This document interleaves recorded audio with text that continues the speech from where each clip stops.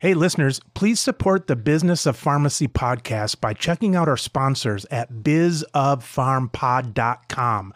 That link is in the description.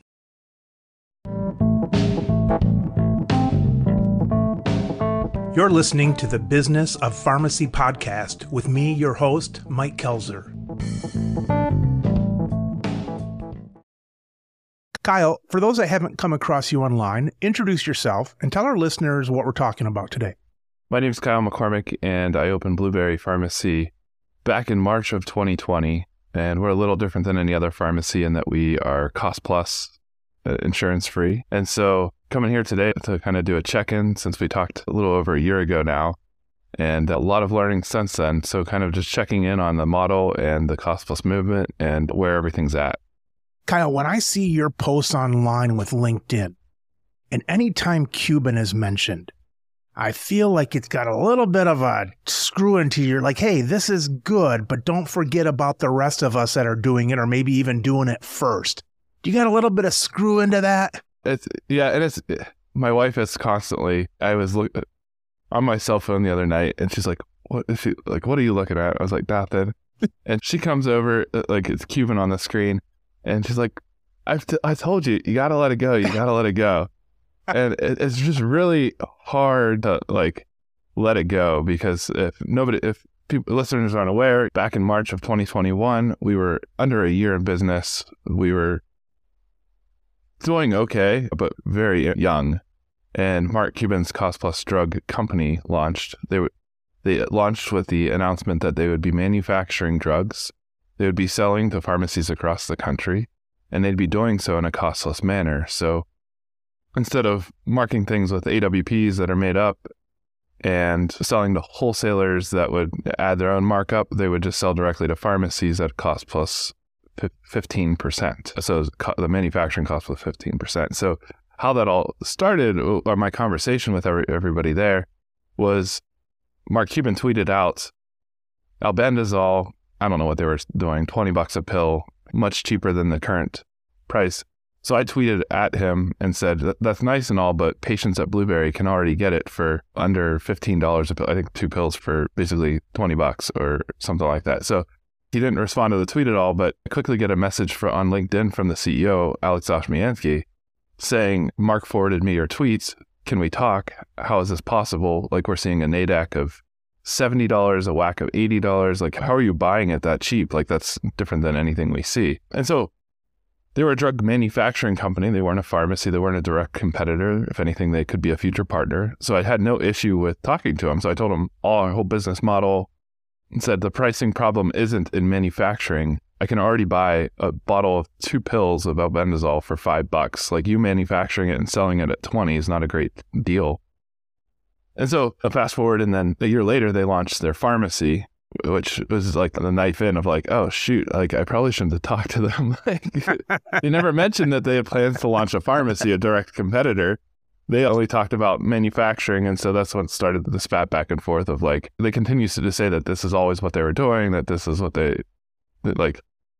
didn't lie to me when they talked. So yeah, it definitely hurts whenever I see that. It definitely brought a good presence and a good brand to, like, a lot of conversation has started because of that. So I can't really complain about that.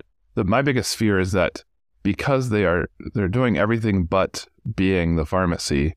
So what I mean by that is they claim to eliminate the middleman, but literally they're the wholesaler, the relabeler, the supplier, like, they're not the manufacturer yet, and they're not the pharmacy because TruePill's the pharmacy. So they're only middlemen at this point. We had Alex on this, and this was a couple years ago, and I think that they stressed the manufacturing. They were going to start off, though, buying it from somebody. And businesses certainly have a right and even a requirement to pivot. Maybe you want to know that before you share any secrets and so on. But they have a right to pivot. But yes, they have pivoted away from the manufacturing idea, and they're not their own pharmacy. So the two things that they've kind of have talked about so far, both the manufacturing they're not doing and the pharmacy, they don't hide the fact that they're not a pharmacy, but I don't think it shouts that. Most people, when they think of it, they think you're probably getting it from Cost Plus unless you go to the website and things like that. Yeah, it just says powered by TruePill. So unless you read the FAQ, you don't know that even that TruePill's like the pharmacy. That you could might just be an app, right? Right. Yeah. So it's not very transparent at all. I mean, even the way they do shipping costs is like, up until like a couple months ago, I thought you could put anything into your basket and have a $5 shipping cost because it's like shipping costs added at checkout. But I didn't realize it's actually $5 per medication. 5 per. So like if you're actually getting 5 pills, your shipping cost is actually $25, which isn't transparent cost plus at all. It's like, that's just another way to add on money. Look at the bright side. It's not $5 per capsule. Right, yeah. So my fear is that it's not true cost plus. And so whenever they launch their GoodRx competitor discount card that can be used at pharmacies across the country, which apparently they're launching with independent pharmacy partners, that becomes much less and less cost plus and more just the same. Like, There's no difference at that point. It's just got cost plus on the card, but the philosophy and how things are actually priced are no longer cost plus at that point. Yours is coming more from the bottom up and adding, but somebody else who's just selling inexpensive medicine is probably going to not think about the cost. They're going to look at the going market rate and then come down from that enough to be competitive, but they're not coming up from the bottom. I want to give them credit because supposedly they are actually pricing it off of their acquisition cost, so TruePill's acquisition cost, and then doing a markup to that. So what are you saying were the differences? So the discount card that's just going to be the price. So then at that point, all the cost plus prices are based on TruePill's acquisition cost, right? So some things they might be buying lower than independent partners. It's still acquisition, but it's based on somebody else. Right. So it's like no different than like CVS Caremark setting a MAC. Yeah, like, right. It's based on somebody else's price. Like, this is independence yet again, just agreeing to have somebody else be a middleman, have somebody else be a price setter. And yes, it is supposedly a more transparent way, but I've already heard online talk about the opportunity for spread in the cost plus pricing with Mark Cuban, because a TruePill offers maybe abiraterone at $183 a bottle.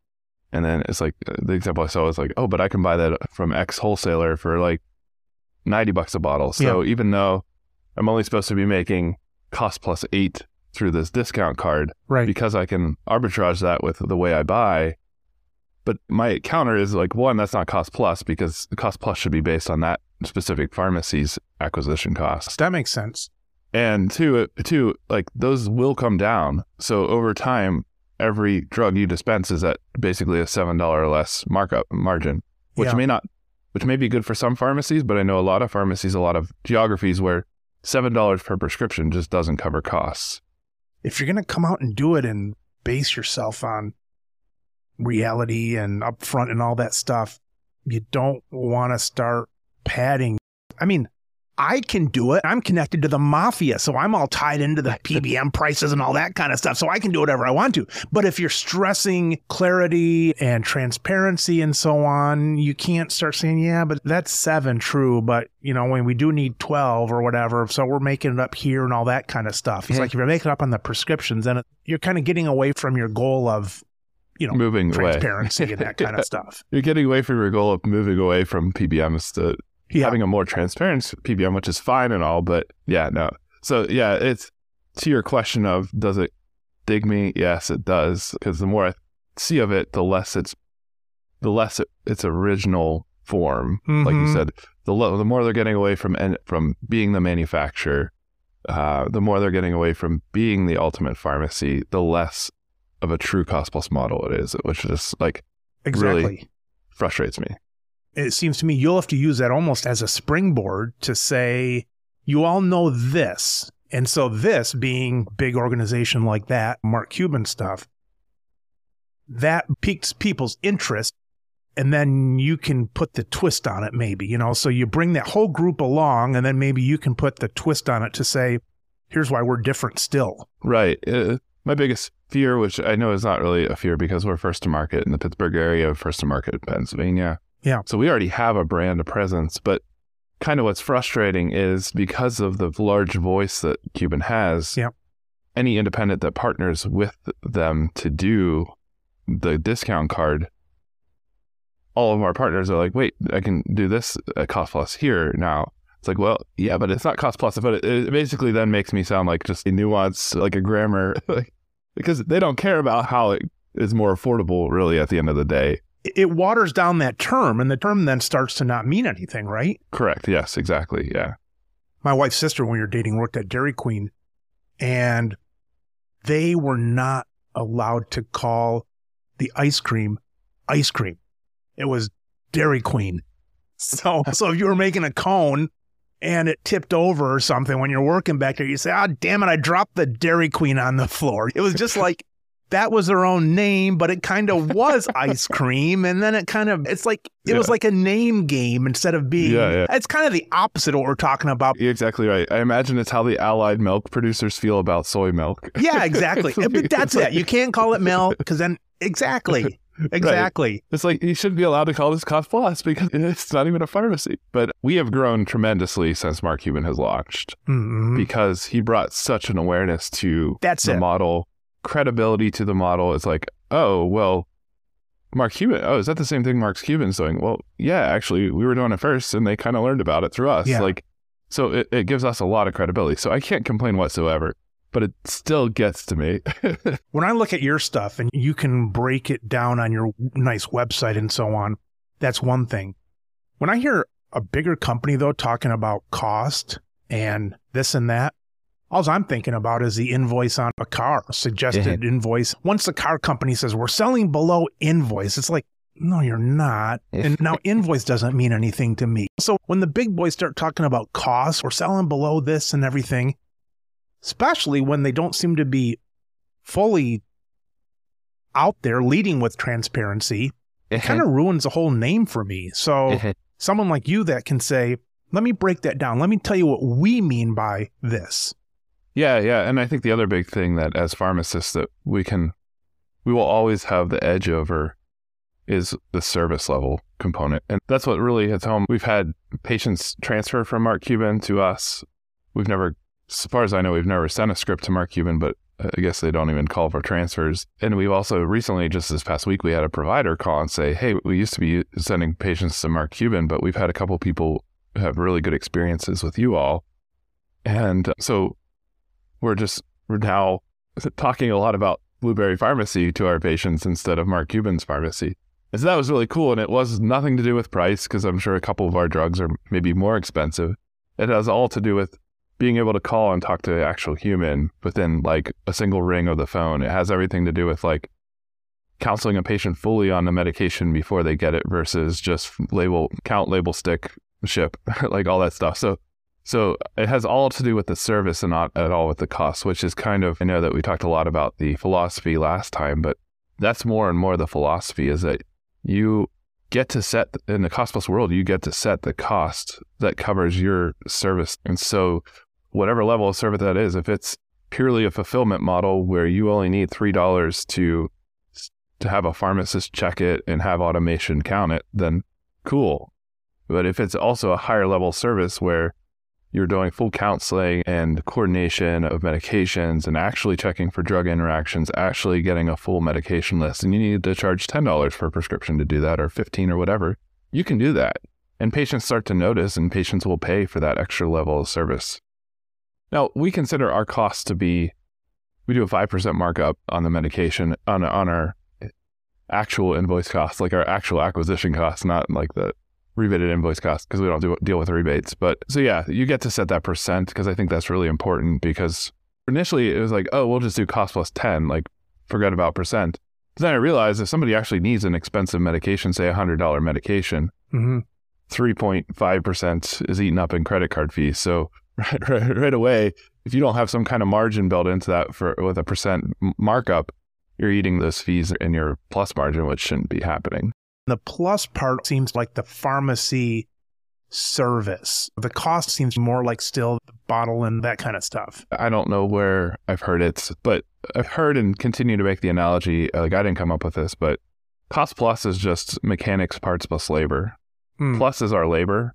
Parts is the cost. So maybe we should call it pharmacy parts plus labor. Yeah. Maybe that would be a little bit more, oh, I get it now. But people tend to get it. But yeah, it's a lot of, the concept is that's our labor. That's our, whether it's counseling patients, filling the prescription, whatever that is, that's the labor. With Mark Cuban's place, they had asked for independents that are interested in doing something along with them. I bailed out for now, though, when I had to call them and talk about it. In other words, I put my name on this, and then they said, well, give us a call and we'll talk. And it's like, I'm not good with people. I hate people. You know that by now, Kyle. And you hate them so much that you talk to them for an hour. I'm in control of this. Yes. I don't want to pick on them. I'm just saying more in general now. Like when people make you give your email address and all that kind of stuff, or they'll say call for a price, that kind of thing. I'm always saying, if this is so complicated that you can't come across to me on a website and explain it to me, or even with a video on a website, explain it to me, or if it doesn't jump out to me that quickly, the value of it, I don't want to call and talk to somebody. Mm-hmm. That's just across the board. I just don't like doing that. Now, if it's a real specific thing, like I have a question, but not if it's like, call me so I can explain this business model. It's like, nah, that's too tough then. If you have to explain it to me and it can't be on a website, then no thanks for now. And it might be because the business model starts to sound a lot like GoodRx. Unless you really dig down and explain it to somebody. Yeah. So, I'm not a fan of it. Yeah. Hey, Kyle, so I love your guys' marketing online. We already talked about the blueberry not really being the blueberry color and all that. We talked about that last time. But last night I'm watching True E Hollywood on YouTube, and it's so old that it comes on my screen as a square. It's not a 16:9. It's a square on my screen, and they're talking about one of my favorite shows, Gilligan's Island. Were you at the age where you could come home after school and watch Gilligan's Island every day? I've watched it like a handful of times, but no. Oprah was on whenever I got home. Oprah? Is that what you said? Oprah, yeah. Oh, you're missing out. Anyways, you know the theme song, right? Yes, yeah. As I'm going to bed last night and thinking about talking to you today, I thought, you have a little story to tell. I'm thinking, Kyle should come up with a Gilligan's Island theme song for the pharmacy. That's pretty brilliant, yeah. Sit right back and you'll hear a tale about Kyle and his cost plus drug and just go off on that.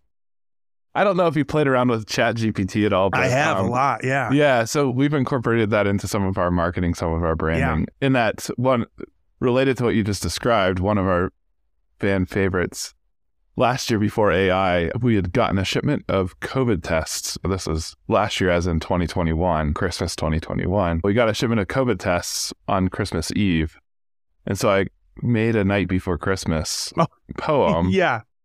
That basically said, hey, limit one per, like it was like a full-on poem that like one per customer, we have them, don't pester us with phone calls, that kind of stuff. Like, yeah, right. We will sell out when we sell out. And so that was a favorite, and people actually, so it was on our voicemail, like recording prior to getting sent to the pharmacy, so that way people didn't like ask us. Yeah. We still got a lot of people that stayed on to say, I loved your poem. We actually got a lot of people that then called, like said, hey, you need to call this pharmacy just to like hear this poem. So it became like a really big thing.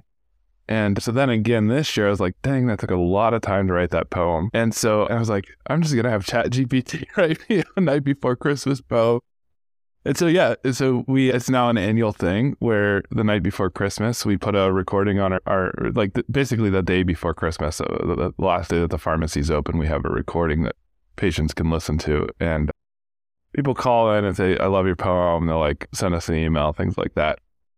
But related to that song, I should almost just say to ChatGPT, in the style of Gilligan's Island theme song, write a jingle for Blueberry Pharmacy cost plus model. I'll let you know what comes up. But yes, to the branding question. Don't let me know. Just give me your phone number. Yeah, I'll credit you. Mike Kelzer, co-author. We were talking about invoicing here.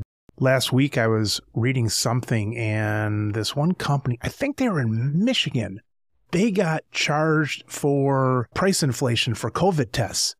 And they're charging like $80 a test or something like that. And I'm thinking, I don't have a ton of thought on price inflation, but I thought, well, maybe they bought it for higher. Maybe they bought it from someone for 40 or 50 or 60 and they were doubling their price. So it ends up, I was sort of right, but the reason they got in trouble is because they got the invoice from another pharmacy, and let's say the invoice was $40 per. They priced it at $80. The problem is the guy owned both pharmacies, so he made up an invoice from the one selling it to his other pharmacy for $40, and it was $80. And so the FDA or whatever didn't like that so much. And that's just another story of like, you can show me your cost. It's your cost plus, but if you're buying it from the wholesaler that you own or something like that, it can get pretty wonky. Yeah, I don't understand price gouging, price inflation really that well. In Pennsylvania, the Attorney General cracked down on some retailers around the price of masks and hand sanitizer and things like that they were charging early on in the pandemic. And it's like, hey, like, quit bugging us. We were buying these masks at like regular old blue surgical masks at like $1 a piece. So us charging $3, $2 for a mask is not unreasonable. It may seem ridiculous, but it's a pandemic we're talking about. And meanwhile, like on Amazon, they were just as expensive, but Attorney General can't crack down on big Amazon. It got me thinking like, oh, there's a lot of talk about how Martin Shkreli price inflation, but every time CVS bills through an imatinib, their list price is $15,000 on a drug that only costs them invoice $26 or something like that. Like, how's one thing wrong during a pandemic where the prices are actually inflated versus like every time that an imatinib script is filled at CVS Specialty, their usual and customary, their list price is thousands of percents higher than what they actually pay for it. You know that with independent pharmacies. I mean, the auditors, either they want to make a name for themselves or they want the money, but you know, they pick on the independents. I got our governor in Michigan here going after people during the pandemic. Some guy frying eggs in the morning for his people in some podunk little town. They're on that guy for this or that. And here the whole time, there's all this huge companies, all the problems in life you have with these monster companies, and they're picking on some guy just to show they can do it and throw their weight around and all that kind of stuff. And it's like, fine, but there's bigger fish to fry. Right, exactly. Yeah. Which, speaking of bigger fish to fry, one of the biggest things in our world that I was excited about was the GoodRx FTC fine yesterday. I don't know if you saw that. I saw that right before going to bed, but it was only like 1.5 million. I think they brought in like $800 million of revenue last year, and so it's like less than a day's revenue. As I remember the article now, they were showing that they were selling information back to the big chain pharmacies of who looked up what medicine and so on. So then you could send Mrs. Smith a special note about this or that because GoodRx revealed, which was supposed to be private, that Mrs. Smith was on this kind of medicine kind of thing. Correct. Yeah. They're basically using cookies and things like that, selling the data to like Meta and Google for tracking and whatnot, like that using their cookies searched for X drug or purchased X drug through their telehealth platform. Things like that would, in theory, be HIPAA protected. But I think GoodRx's claim is that they're not HIPAA might not apply to them since they're not an insured. They don't deal with insurance and things like that. So I guess they also have a disclaimer. But yeah, I didn't read into it too much, but it finally was like, oh, they're finally frying the big fish. It's like very minorly, like that's a very slap on the wrist, but like that was a step in the right direction. I saw it from the FTC. That was pretty exciting. As pharmacists, we're always told subtly to tell our customers that if you use discount cards, they're going to sell your information and this and that. And I had no idea in hell if that was true. I just thought it was a good line. I didn't use it a lot, but I thought it was a good line to tell people. So when it actually happens, you're like, whoa, I knew it was there, but I kind of thought we made it up. Right. Yeah, no, I think there was like, I'd read an article in the past about how like GoodRx actually came out and said, hey, we did do that, but we're no longer doing that. So I'm curious like what time frame this FTC thing was about. But yeah, I mean, I think they were fairly open in the past about using, and I don't want to say it was like, I don't know how they were looking at the data to say this IP address was searching for X amlodipine, and then selling that so that you could get marketed blood pressure cuffs or something like that. Yeah. But yeah, I think they kind of got away from that because of all the scrutiny. But yeah, that's a common thing that we tell patients, and to have it actually come out and be fined for that is now like patients hopefully will see that we're telling the truth and stop using the cards a little bit more. GoodRx has done a pretty good job online. They've got pharmacists writing for them, and they've got some pretty decent articles online. I guess it brings me to the point of thinking too, though, it's like, that's what we talked about ChatGPT, but brings up the subject too of what is a medical writer nowadays, and why even look up GoodRx stuff online. We can go to ChatGPT and get that information, but they do a fairly decent job of writing stuff, and I kind of get mad at myself sometimes when I'm in the pharmacy and I'm looking up an answer for a patient and kind of going online to see if it can help me a little bit. And I'm like reading a GoodRx article to them, kind of like paraphrasing it back to them. And I'll throw in something about, don't ever listen to GoodRx because they steal your information. But they write good medical content. No, they really do. To. The interesting thing about that is their motivation for doing it isn't so much to help patients. That's all just a play for search engine optimization. That's right. Yeah, you're not really helping out GoodRx by reading those. So don't feel too bad. But those are purely just to get, the more they mention the different drugs on their website, the more anytime somebody searches those drugs, GoodRx price info will show up. That's true. That's true. Purely an optimization play. One of the gals from GoodRx, I was going to have her on my show, and I think after I invited her, I thought to myself, I'm not sure what my motives are, because one of my rules on my show to myself is I always present the guest in a good light. And so a couple of years ago, I had someone on for multi-level marketing, but I told her ahead of time, it's like, look, I'm going to go after you a little bit. I said, it's going to be in good fun, but I'm going to bring up the stuff on my mind. And she said, I don't care. Let's talk about it, this and that. But then the GoodRx cancellation came through. So I got my message that they didn't want to go there. Yeah, so they canceled on you. Well, they set it up. If my memory's correct, they set it up and then they canceled. Realized you were going to hardball. And I wasn't. Not old Uncle Mike. I'm not going to lay it to him. But you've got to be honest to the audience. You can't just ignore something like that, especially when your base is on the same side of my thinking or our thinking. Yeah, especially when the base is paying the GoodRx fees. Kyle, I'm not sure if a year ago you and I could be sitting here during business hours talking like this. Does that mean that you've got some help on board?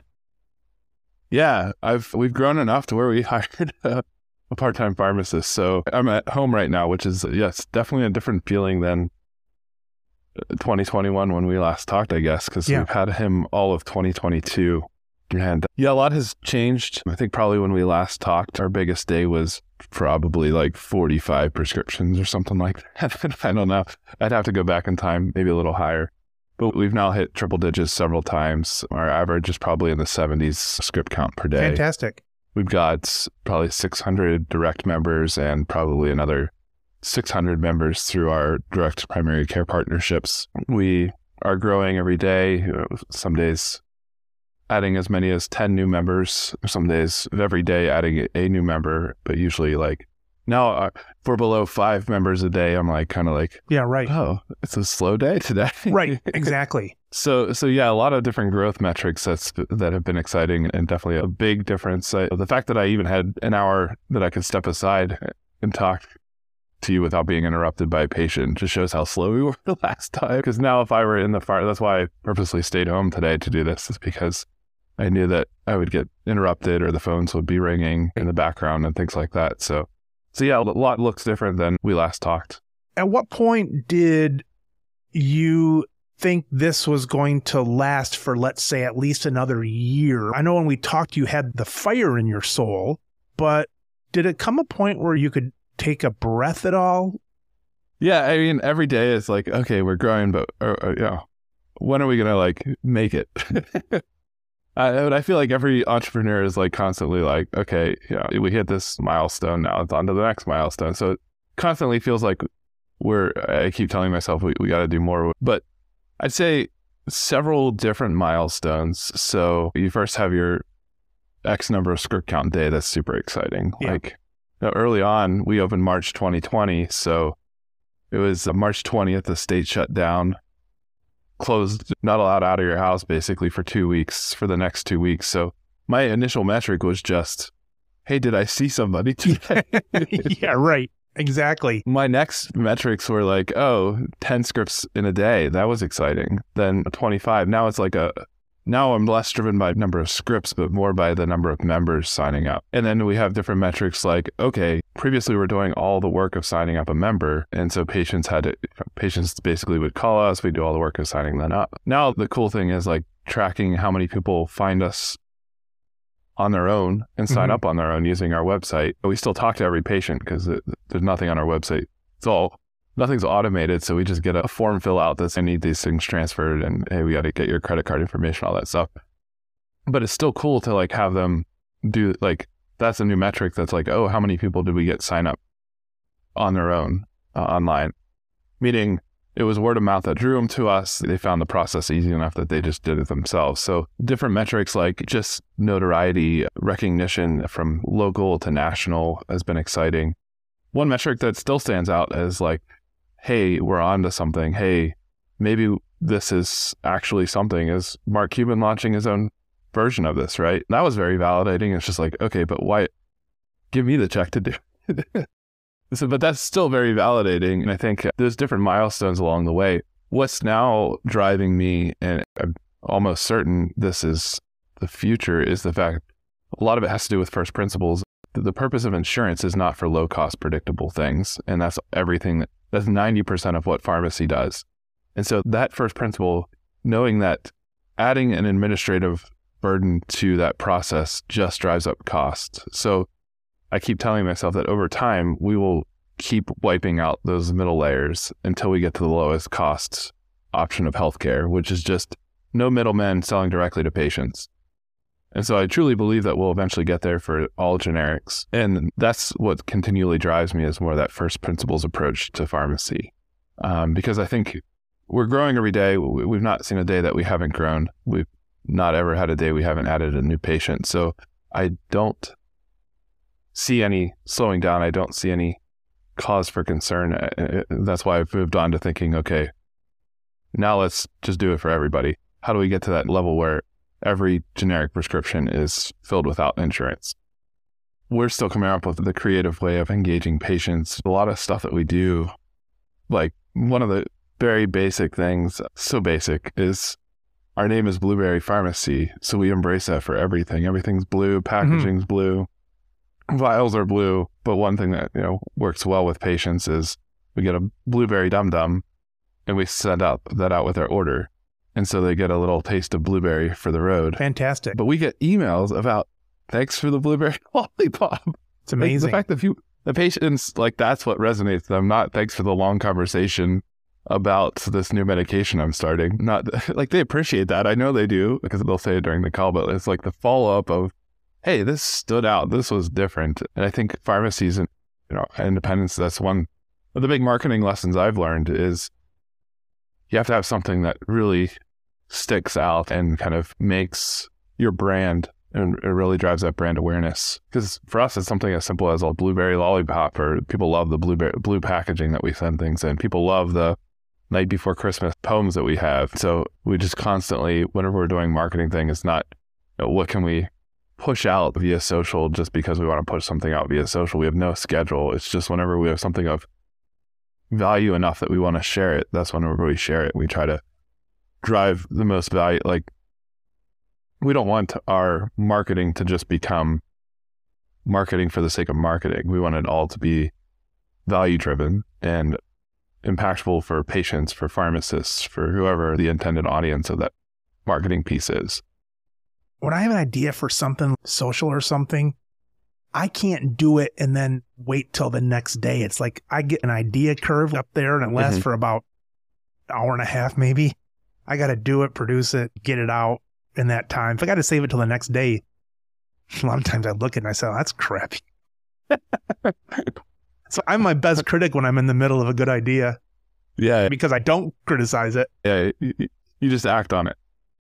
Part of the problem with pharmacy is that there's not really a reason for people to talk about you. And so that dumb thing is fantastic. We send out a little card with everything, just reminds people to talk about us. But most people, you just don't sit around too often and just talk about your pharmacist. And proof for that, how often have you been sitting around and been talking about your ear, nose, and throat doctor to your siblings, or talking about your last oil change or something like that? Now, if you do medical equipment, which we do, people see it. They say, oh, that's a nice multicolored cane you got there with lilacs on it or something like that. People see that and it's a conversation starter, but anything you can do to get that conversation going between a couple of old ladies sitting there, do it. But they got to be reminded to talk about it. And I think that's one thing that I'll say that the model has really helped us with, is that the fact that we are different, people do talk about it. Well, that's it with you guys, because you've got that difference and they've made that change. Yeah. Like the other day, I still don't know what was said, but I got a text, hey, some patient called into 100.7 the star and mentioned blueberry. Gave blueberry a shout out. Like, why? Like, what did I do that? Like, you always wonder what encourages. I feel like I just am a bad customer and consumer because I generally don't write reviews or react to things, but maybe I'm just not going to high quality locations. But yeah, no, I'm so appreciative for our patients because they are our biggest advocates. And we have patients that literally next day will go back to their doctors. One stood in the waiting room until the doctor would come out to see her, not for an appointment, but to educate the doctor on the pharmacy and the model. Is that right? Yeah. That's great. Like, I pay a pharmacist to go out and do them. I could get you are doing it for free. That's fantastic. And honestly, that's more impactful than the paid marketing that we do, right? Oh, of course. If you can get people talking on that. Yeah. So whatever, I mean, what we found is patient word of mouth is the singular biggest driver of our pharmacy in the model. And you see that with, again, back to Cuban. I don't know how much of this is hype and whatnot, but they said that they were only anticipating 300 to 400,000 patients in year one to sign up, but they have 1.7 million accounts. And I think that it's truly this is what I encourage all independents to think about, is one proof of product market fit is the fact that in 1 year, 1.7 million people resonated with them. Yeah. It's just a model that resonates with people. Once people see the simplicity of it, yes, it's very easy for them to make the decision. If it's drug through insurance, it's going to be $100. Drug without insurance is going to be $20. It's a no-brainer. But I think even the people that interact with the system that doesn't involve insurance, it's just a game changer. Even pharmacists, so like once you start realizing that means no prior auths, no rejections, our overhead, our inventory is still $17,000. I think last time we talked, it was probably just like 10,000. Actually, it might have only been 6, so maybe we've inflated our inventory a little too much. But like, it's just that simple. And so it's something that this is so different from the way of doing things that I'm going to go talk about it. And so I think that's really what patients are realizing is, hey, this model, sometimes it costs us a little bit more than through our insurance, but hey, it's so different and it's such an experience that I'm going to talk about it. Having a face behind the business. You've got to be careful. My uncle and then my cousins, they owned a fine dining restaurant. This was years ago. And the name is eponymous with their last name. And they were open, let's say, till midnight. The problem with that is that when you walk into fine dining, you want to see one of them. You want to tell your friend, oh, that's so-and-so last name. They're friends of mine, and they said hi to me, and oh boy, Bill, you're a big shot, because the owner of that with the same last name as a restaurant knows you. It's small, but people like prestige. A big part I think that Cuban had going is that he was one of the first persons to put a name and a face behind pharmacy. You just offended a lot of independent owners. I know what you mean. On a national level. I meant on a national level. Yeah. Pharmacies kind of have that problem too, because you have to be careful. If you're open for longer than 40, 45 hours a week and you say, this is Joe's Pharmacy, and Joe's on every ad, just like the gaudy mattress ads kind of thing. He's on everything and say, come down to Joe's Pharmacy. I'm Joe. Talk to me. You'll get the Joe's service and all that stuff. If you're open 60, 70 hours a week, Joe better be there if people come in thinking that Joe's going to be there. So for the longest time, I tried to remove myself a little bit from the store. If it was going to be a name associated, I did that with social media so that I could talk to 1,000 people when I'm just sitting at my desk kind of thing. So they say, oh, there's Mike. I don't necessarily like to see him in the store because I see his name and his face associated with this. So that can be a struggle. With all that said, Cuban's the first one on a national level to put his name and his face on mail order kind of thing. And I think that's pretty big. I think it's a true mark of how things have shifted towards influencer culture, right? Perfectly said. I think Phil's my pharmacist. Has he been on yours? I heard him. I've reached out to him. He's our TikTok guy. Yeah, right? TikTok guy. But just that level of people building up a brand, it's more about your distribution capacity. Like imagine I partnered with Elon Musk tomorrow. Yeah. We could be quickly at 1.7 million accounts, right? It's just that the distribution, your ability to distribute is superior than your product to some extent. The ability to distribute your name. Yes. Yeah. Your audience size is more important. Like we could be building the best pharmacy, grinding it out. That's kind of what was happening. We were grinding it out. You know, at 2,000 patients, 3,000 patients, Mark Cuban launches. And because he's already has the name and the presence, that distribution, just even though he's not the pharmacist on staff, even though you don't walk in and see Mark Cuban there, that name and that recognition just means something. And so I think influencer in your audience size is and will be continue to grow in importance. So encourage any aspiring pharmacy owner to start building that audience now, which as you do with the podcast, I mean, you've got now an audience of owners that you're synonymous with podcast, right? And so, I think that influencer culture is only going to grow. And I think that Mark Cuban's realization of that's the way to grow the pharmacy is not to name it Cost Plus Drug or just name it X mail order pharmacy, but to tie his name to it because he's that influencer, I think was really brilliant. There's people that have been close. Like you think about Nike, owned by Phil Knight. He could kind of do it, but not quite. He was known. And so then Michael Jordan comes along. He's the face of that.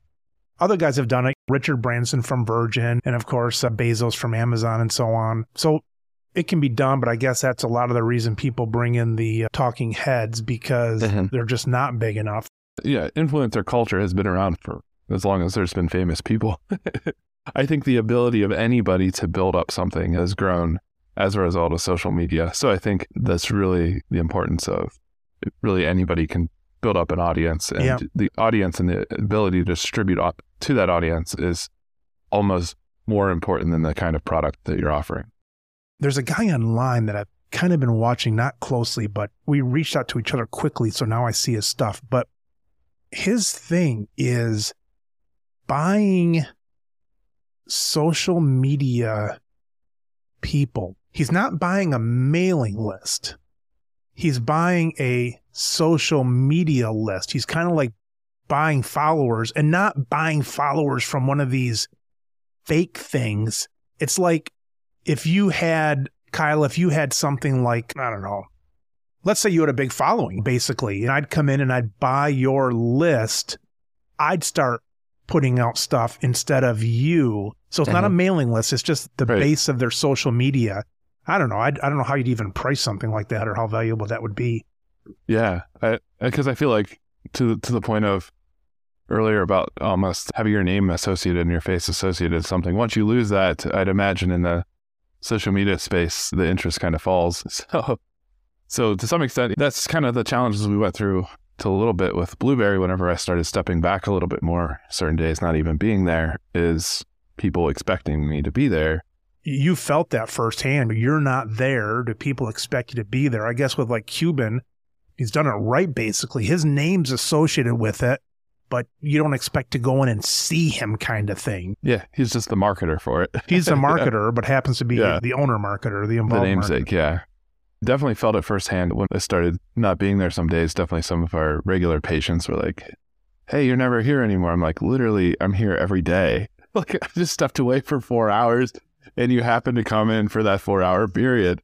Like, and they didn't mean it in a bad way or anything like that. I was just like, yeah, no, literally here. And even whenever I'm not here, I'm doing work-related things. So, but it's that expectation of, oh, I've come to know you. I've come to trust you. Right. I really value our relationship, and now I don't see you. I've definitely felt that. So that's what, but people ask, like, what's your idea for scale with Blueberry? They say, oh, are you going to franchise it? Are you going to open more? At this point, we do have a consulting company that our goal is to help owners across the country either transform or build out their own cost-plus pharmacies. But my goal for Blueberry, our goal for Blueberry, Ravi's a co-owner with me on that, is really just to continue building a very good, reputable, very well-trusted pharmacy. And I don't know what scale truly looks like for that because I don't really want to step away from the day-to-day of Blueberry. I love being a pharmacist. I love being that patient trust and the relationships I've built up with those patients. So that's what brings me joy. That's what energizes me. So I don't really want to step away from that too much, but I do recognize that, we started a movement. There's now interest there's a brand associated with that. So how do we best build from that? So that's kind of the ongoing challenges of, okay, what next? Do you mail it all in Pennsylvania or not? Do you guys mail it all? Yes. Yeah. Just Pennsylvania. We do have a license in Ohio, but we don't market in Ohio because there's a great cost-plus pharmacy in Ohio. We just border Ohio. And so there's a few patients and it's very easy to get an Ohio license. So we do have a license in Ohio, but we don't market there and we do very few prescriptions. So, but we do mail all throughout Pennsylvania, anywhere from Philadelphia to Pittsburgh, Erie, and all stuff. You mentioned the consulting. Who's doing that? Yeah, so we formed, Ravi's co-owner of Blueberry Pharmacy. Who is? Ravi Patel. He's a professor at Pitt. He's been with me since a couple months after we opened in 2020. Mm-hmm. And we started getting a lot of questions, especially early on. It's like, hey, we haven't even proven out the model yet. Like, come back and check in. But we kept getting a lot of questions from independents across the country. Like, how do you do this? What do you do? And it's like, you can only answer so many of those for free before it's like, okay, schedule some time with me. We'll talk.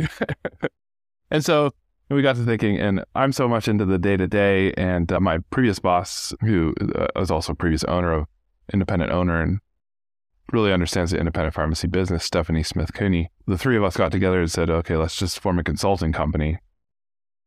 We have all this knowledge, 3 years of knowledge, 3 years of experiences of building a cost-plus pharmacy. Got all these connections. We basically talked to most of the cost-plus pharmacies across the country. We've even talked to Cuban's team, right? So having those connections, that experience, we were getting a lot of questions like, let's just form a company. So we launched a company back in January of 2022, where we're helping just independents better understand the concept, answering questions around what does this mean? Is this possible? How do we go about doing it? So that's been a lot of fun, had a lot of fun conversations with independents all over the place. The other thing we're doing is actually launching like a price checker, single source price checker, right? One of the beauties of GoodRx is that it had this network effect. You'd see cards in doctor's offices across the country. You went to a website, that somehow it would work in a community, in your community, right? It had that network effect. People could start talking about it. So it's like, okay, Blueberry Pharmacy, people hear about us. How can we help other cost-plus pharmacies across the country? Like, we can't serve Texas. We can't serve Oregon. But there's people there that can. And so it's like, okay, let's just create a price checker that we can feed in other people's data and have it display their prices. And so that's what we did with costpluspharmacies.com. is we created basically a price checker for all these different cost-plus pharmacies. And so that's the other big thing that we're working on now, is helping with the network, helping build the network effect of cost-plus. Mark even helped to bring some awareness to it, but how do we grow the independence in that area? If I get in the news about cost-plus pharmacy, Blueberry Pharmacy, how can I then help that benefit every single cost-plus pharmacy across the country? And then what we've also thought about is, hey, GoodRx came into fame because they just mailed out business cards to doctor's offices across the country. Well, as we scale and as we have a cost plus pharmacy in every state, why don't we do the same thing? Like as costpluspharmacies.com, that way now it's like worth the time of each individual pharmacy to like talk about cost plus pharmacies, because now there's a pharmacy in every single state and patients can go to that price checker and know that, hey, I'll find something. Right now it's a little lacking in that there's only like 6 states that you can actually search in. And so we're trying to grow that network effect to where more and more people, it's more valuable the more people that go to it. Kyle, what's your wildest dream in 10 years? Wildest dream would be that every single generic drug is sold without a PBM or insurance. So a fair and transparent open marketplace across the country where we are no longer pricing based on market price, but pricing based on your value of time, my value of time, parts plus labor, right? Mm-hmm. So that would be the wildest dream, is that PBMs, insurance are completely removed because these are low cost, less than a cup of coffee, acquisition costs, drugs. And there's no reason for a PBM to be involved in any of those transactions. Yeah. So that's the craziest dream, is like down with PBMs for generic drugs. I don't know, because that's also their profit center. So I'm not sure that they'd be willing to do that. But we probably talked before. The analogy of that is we're not using insurance for new tires for our cars and oil changes and things like that. It's pretty much a known cost. And so let's get the middle people out of it. Yeah. Well, let's first make awareness around it actually being a known cost, because it doesn't feel like a known cost to most consumers still, unless they're aware of cost plus or different ways to see NADAC, different things like that. To a lot of people, prescribers, patients, it still feels like an unknown cost. And so walking into that void, being uncertain, is scary for people. So they think, I'm insured, I'm good. And so bringing a lot more transparency to the marketplace will help people feel like, oh, this is a lot more like getting an oil change because I know the cost going into it. And hey, the cost is actually really low. Why even use insurance for this? Or it's going to raise my premiums in the long run. Just the same thought process that we go through with car insurance and whether or not to use our car insurance. I look forward to that time whenever we can see that in healthcare too. What would you like to be known for? So in other words, that's a goal of what people think about medicine. What would you like to be known for if people look back over this 5-year period? Yeah, I mean, I don't really care, but I probably honestly in the back of my head do care. That, sure. Like as a pioneer, I can't say that I'm even the first. I don't know who the first is, but as a pioneer of the cost plus model, for sure, that'd be kind of cool. But honestly, what means the most to me is just patient affirmation and knowing that I'm a good pharmacist and that I care for my patients. That's what means the most. That's what drives me every day, is patient notes, patient thank yous, doctor thank yous. Yeah, just knowing that I made an impact on somebody's life is the most important thing to me. We have to be conscious of price, but it's that plus part that also says that there's a value to what you're doing that seems gratifying. Yeah, the problem with the PBM world is that we basically don't get paid dispensing fees anymore. So our price is some ingredient submitted cost, right? And as much as we would like to argue that somehow my lupin generic atorvastatin is better than Giant Eagle's lupin generic atorvastatin, there's no argument there. Our difference, what we should be paid for, is that difference of service. It's a commodity. I don't care. I'll say it. Drugs are a commodity. And there is no difference. So we have to pass through that price and we have to make our money on that service, which is not at all how we get paid in the PBM world. We make money by buying low and selling high because we've negotiated things down to where we basically don't get charged a service fee anymore. So we really have to change that incentive structure. As Nate said on your podcast, we get really good at what we get paid to do. So in the traditional model, we're probably really good at finding things that we make money on. But in the cost plus world, we get paid the same every time we perform a service. So we just get really good at performing that service. And it's a lot better.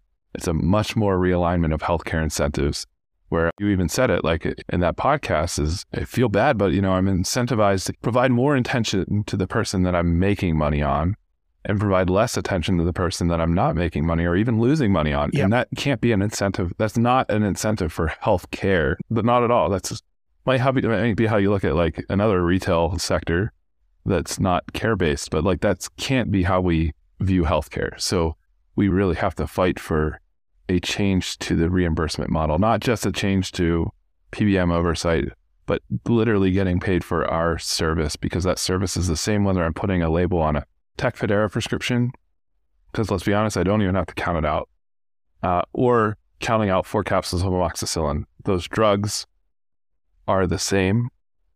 Our service is, what we need to get paid for.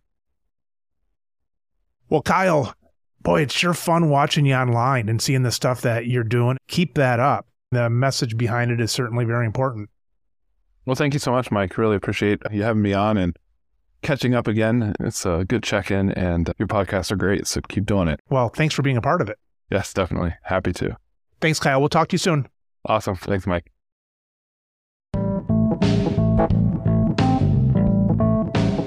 You've been listening to the Business of Pharmacy podcast with me, your host, Mike Kelzer. Please subscribe for all future episodes.